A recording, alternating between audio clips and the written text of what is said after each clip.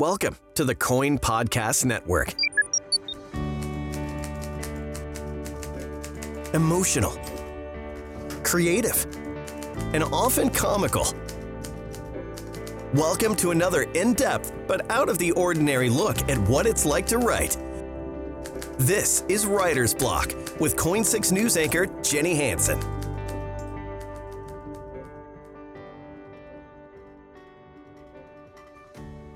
All right, so we have Patricia Dunn with us on our Writer's Block this week. Her novel, Last Stop on the 6th, just recently came out. Thank you so much for being here, coming all the way from Stamford, Connecticut, joining us. Thank you for having me. This is so exciting. And I love Portland. It's one of my favorite cities. And so I want to talk about your book, which is set in the Bronx, but I also want to give our listeners an idea of your background because you're from the Bronx as well. So yeah. Tell me about your upbringing. Yeah, so the novel's a little bit autobiographical, but because it was 25 years in the making, as I became, I guess you could say a better writer and taught writing for all the years. When I went back to the novel, took it out of that virtual drawer because a friend pushed me to. You always need writer friends. I was able to lean into the fiction a lot more. But I am from the main character's an activist in Los Angeles. And then she goes back to the Bronx. And that is my actual story. I was living in LA for a long time. But raised in Pelham Bay, which is where the name comes from. Last Stop on the 6th is a train. If people may know the taking of Pelham 1, 2, and 3, well, that's the train. So if you're from Pelham Bay, where I grew up, it's the first stop, but everybody else thinks of it as the last stop if they're coming from the city because it's, at the end, there's nowhere else to go unless you get in a car or a train or whatever. Now, were you always writing things growing up? Did you always have that in the back of your head that you wanted to write a novel someday? I always thought I started writing or seriously wanted to be a writer when I was 9. Mm-hmm. My brother, like the character in the book, was a child actor.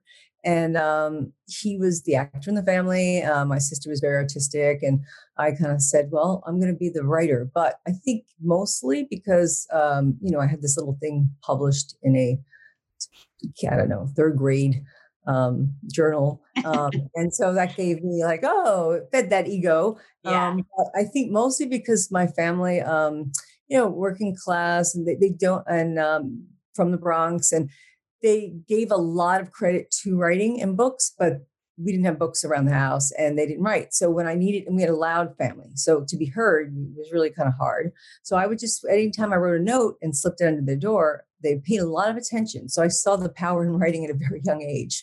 So yes, I think I've always kind of wanted to write, but didn't get serious. Middle grade, junior high, I had a teacher who encouraged me that actually got me into, support me to go to Barnard. But yes, I guess I always did want to be a writer, but I always thought I wanted to write that book, but didn't actually start even thinking about a novel until I did my MFA in my 30s. So.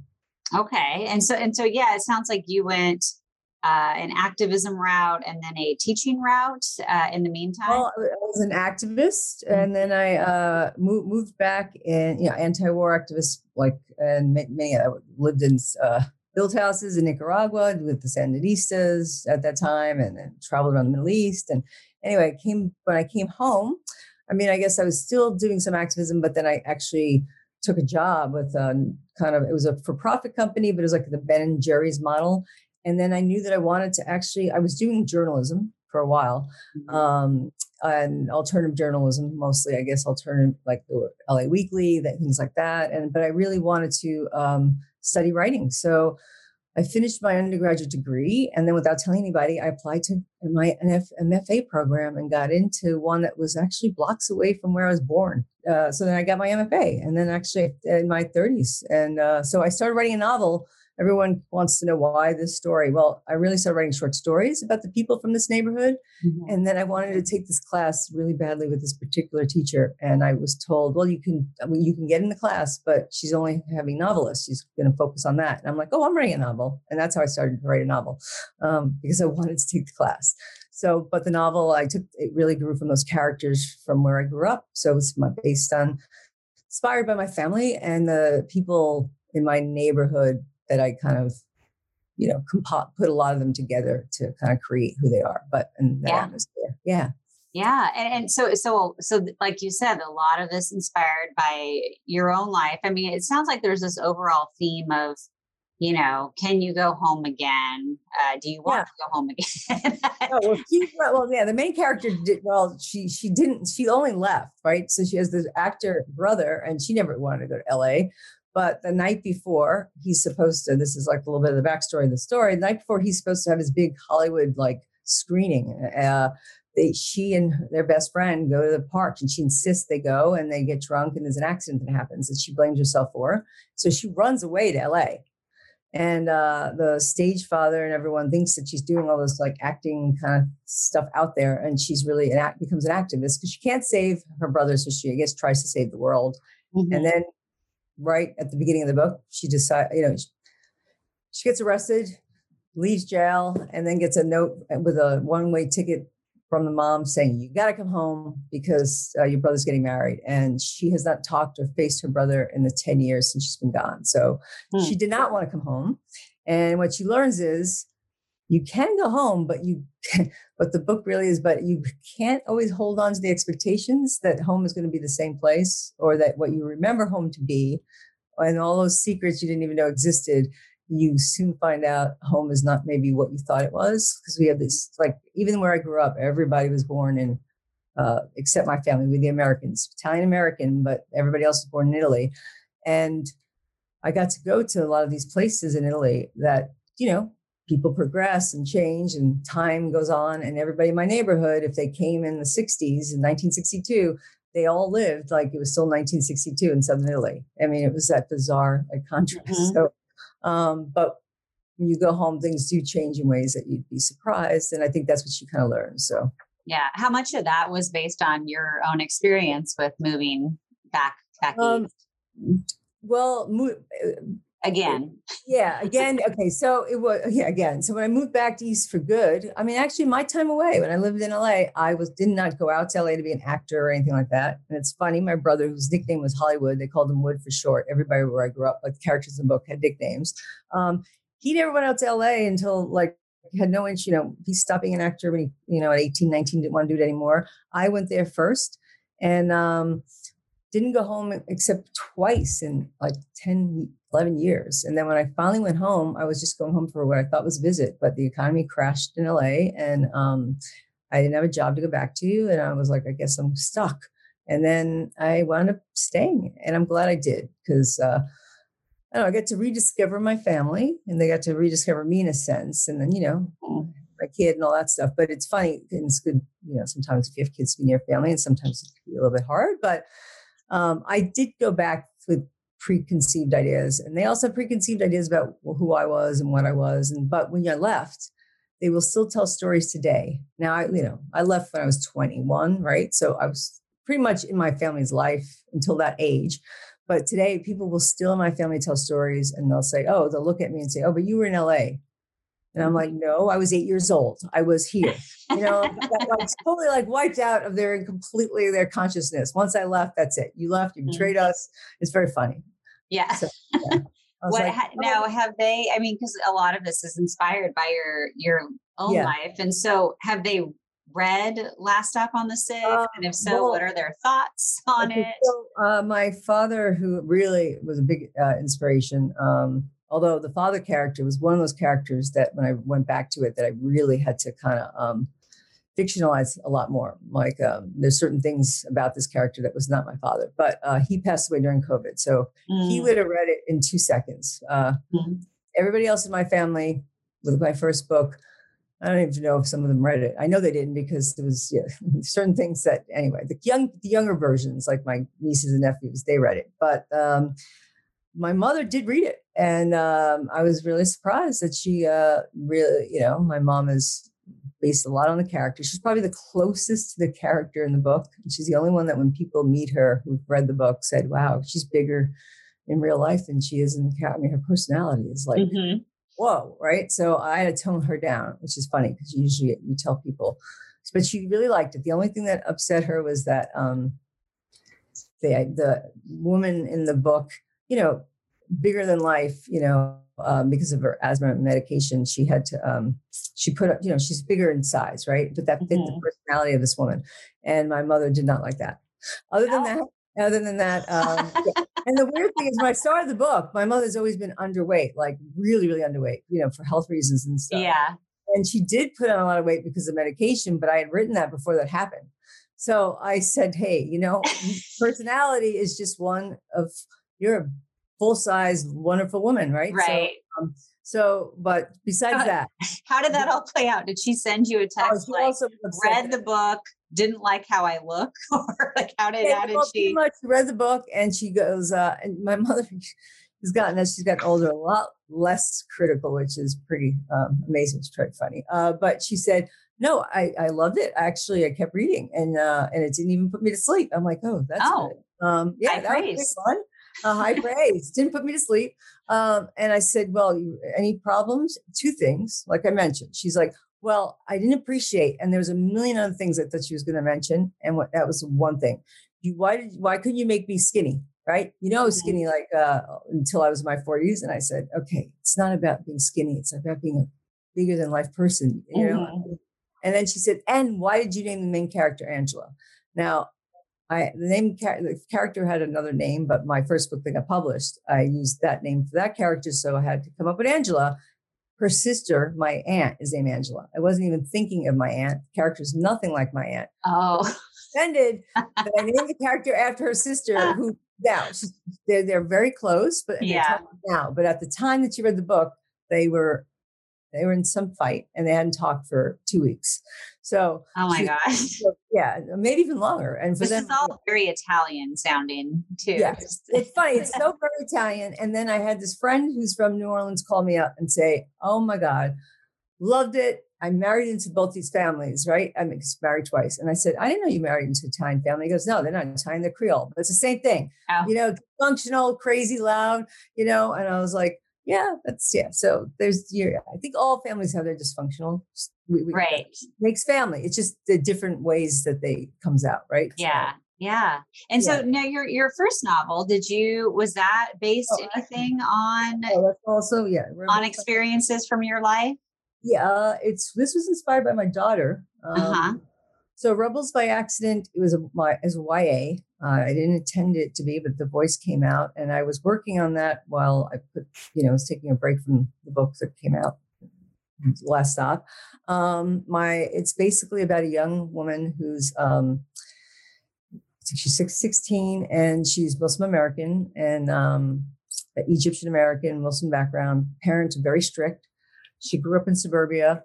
And my kid was, and she's has to go back she gets in trouble at a party and her parents sent her to Egypt to spend time with her grandmother and the revolution takes place.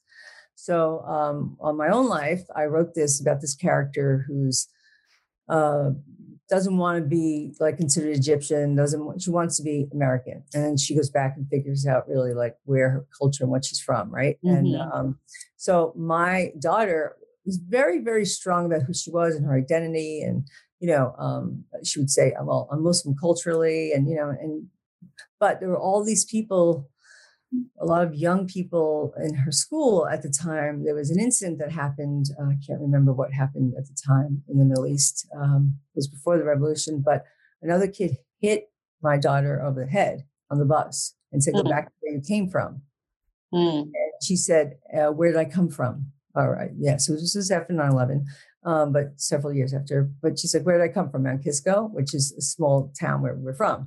Mm-hmm. And so, my daughter, who is very secure, went to the principal. And anyway, so I started, we started finding out, they asked me if I do some educational stuff. And I said, sure. And then we realized there were a lot of kids that were Muslim American, but they were not saying it because they were afraid of how they were going to be treated. And as we know what happened in this country later on, it actually got even worse, but it existed a lot. I mean, when I came back, I was living in Jordan when 9/11 happened. And when I came back, my daughter, it was the first time I was ever ran in a supermarket. She was 2 at the time. And it was the first time that I ever hesitated before I yelled out her name because it was, it's a Muslim name. And I was like, I stopped myself because of, people who were of that background were attacked.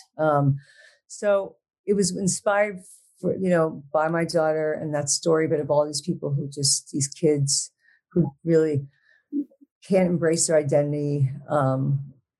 And it's not always because, people are being, picked on or attacked, but this is the case for many Muslims in this country, but also because like a lot of my friends who are immigrants, a lot of their parents didn't even want them to learn English, right? Their native language, right? They wanted them to speak English because they wanted them to really belong where they felt like they couldn't, right? So this was really about this person who goes to visit this grandmother who she's only heard about as being like the Darth Vader, like really strict. You think we're strict, parents will say, father will say. My mother chained me to my desk so I'd study, which of course didn't happen.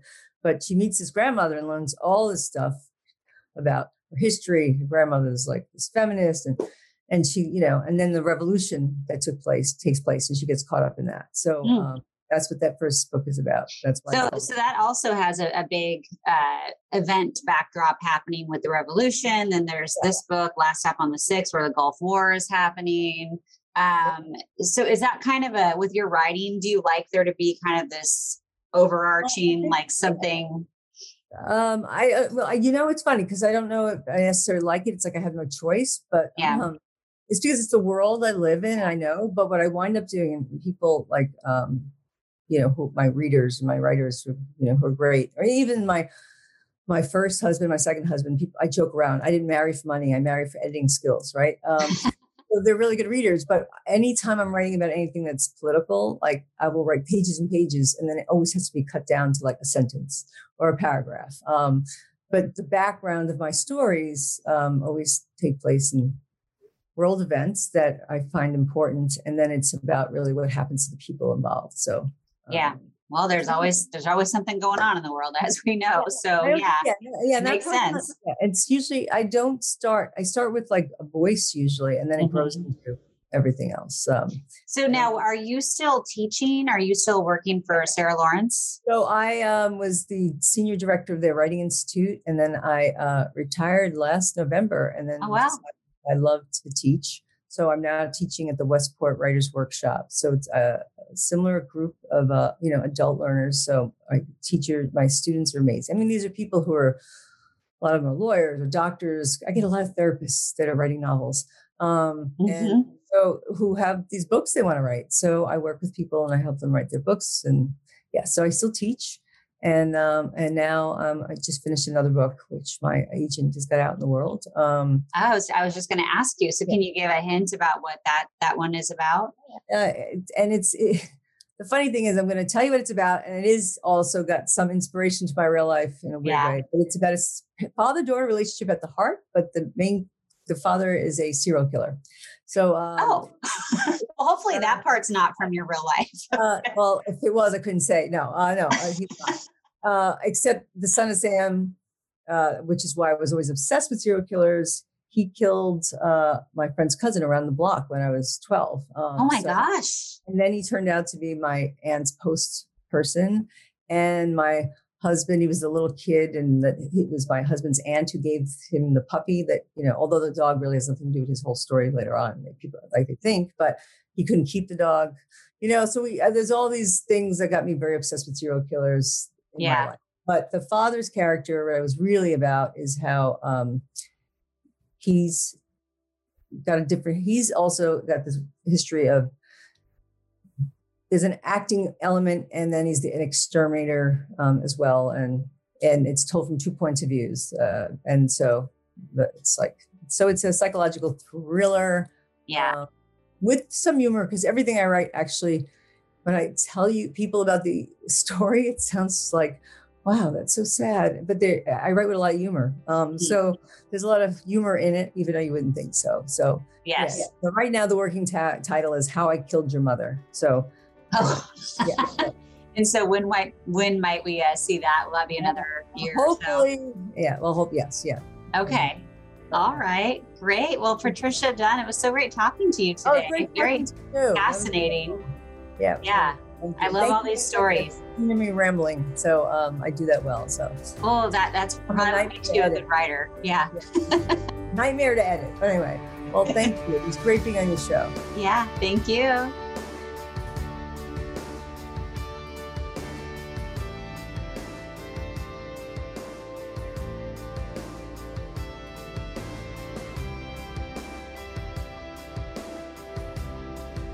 The Coin Podcast Network is your home for on-demand coverage of local news, sports, weather, and entertainment you won't find anywhere else. You can always find us on coin.com/podcasts, Apple Podcasts, Spotify, or wherever you download your favorite podcasts.